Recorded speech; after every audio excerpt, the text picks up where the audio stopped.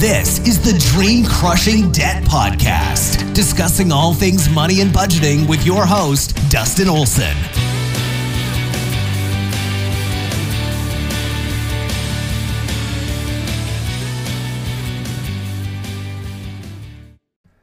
Hey everybody, this is Dustin, your host of the Dream Crushing Debt Podcast. Welcome back. I'm thrilled that you're here. The last two episodes I've talked about credit cards, and so we talked about the two best daily driver credit cards that I think that you can have, the best travel credit card that I think you can have, and today I want to talk about a credit card offer or a perk that I think isn't very well known because the documentation that comes with our credit cards when we sign up are often glanced over and then tossed in the trash. I know this because that's what I do. It's a lot of information to take in. However, there's one perk that they do talk about, but I don't think we quite register what it is. And for me, I do travel quite a bit, and this feature is rental car insurance. Wow. Yes, rental car insurance. If you've ever rented a car, you've probably been posed that question, whether on the website during booking or at the location trying to pick up your rental car, where they try to highly encourage getting their insurance for the time that you have the car. All right? And I think it's good. Sometimes our standard our own car insurance won't cover rental cars. Sometimes they do. Okay, but it's this fear of the unknown that I think causes us to purchase additional insurance for our rental car. This is great, however, because our premium credit cards offer rental car insurance if we booked and have paid for their rental car with that credit card. My name is on the card, my name is on the rental, which pretty much puts everything in order, everything in line that needs to be.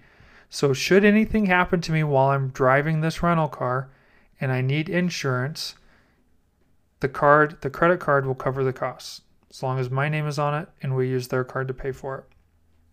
So take a look. If you're not sure if your credit card offers this wonderful perk, go look at the card benefits.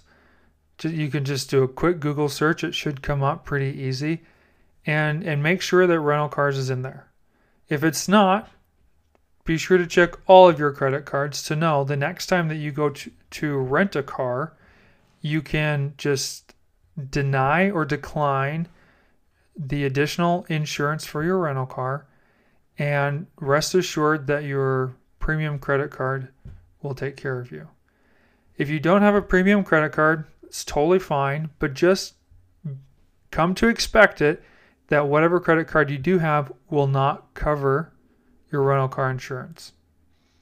Okay?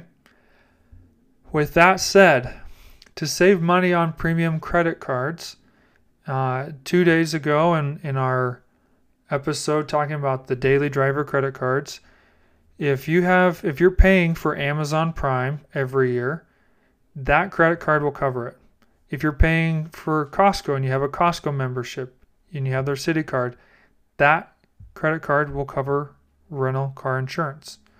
So you can get these premium credit cards without paying an additional fee every year to have them. No brainer. Okay?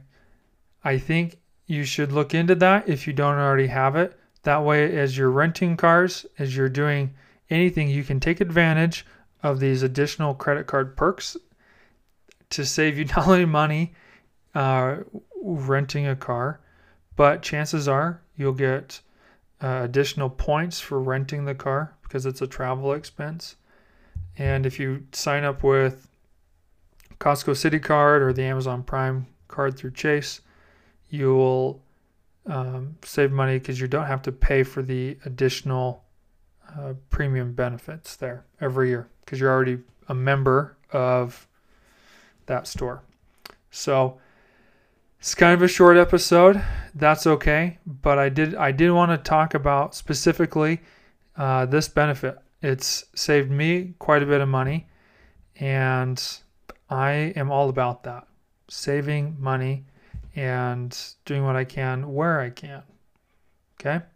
So we'll catch you guys in the next episode and talk to you guys later. Hey everyone, this is Dustin. Welcome to the Dream Crushing Debt Podcast, the very first episode that we've ever done. I know, like many of you, myself included, are excited to have this podcast finally come to life. And to kick off our very first episode, I wanted to talk about how I'm not your Dave Ramsey. Now, I really like Dave Ramsey. I love all that he did for the EntreLeadership podcast and that entire organization that he puts out. But when it came to getting out of debt, while I felt inspired by what he suggested, I didn't actually follow it. And so, if you're coming to me looking for some validation of what you heard Dave Ramsey say, you might not get it. You might hear some of it in just some different words, but I'm not going to sit down and say, yes, you need to do everything Dave says because it worked for me, and I'm not going to tell you how I put into practice what Dave said because I just didn't. So like I said, I was inspired by what Dave Ramsey taught, and I listened to his books and his podcasts and everything. But I also listened to other books and other podcasts on getting out of debt and the best ways to do that. And so for me, I took a lot of everything that I learned, a lot of my own thinking and resolutions to specific scenarios that I was dealing with, and created something that, looking back, worked really well. And so I'm here to share a lot of that with you and answer questions that you have and so on.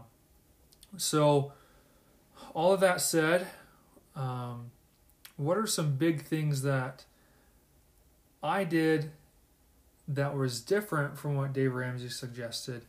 The big one is he suggests that you pay off your smallest loan first and then work up from there.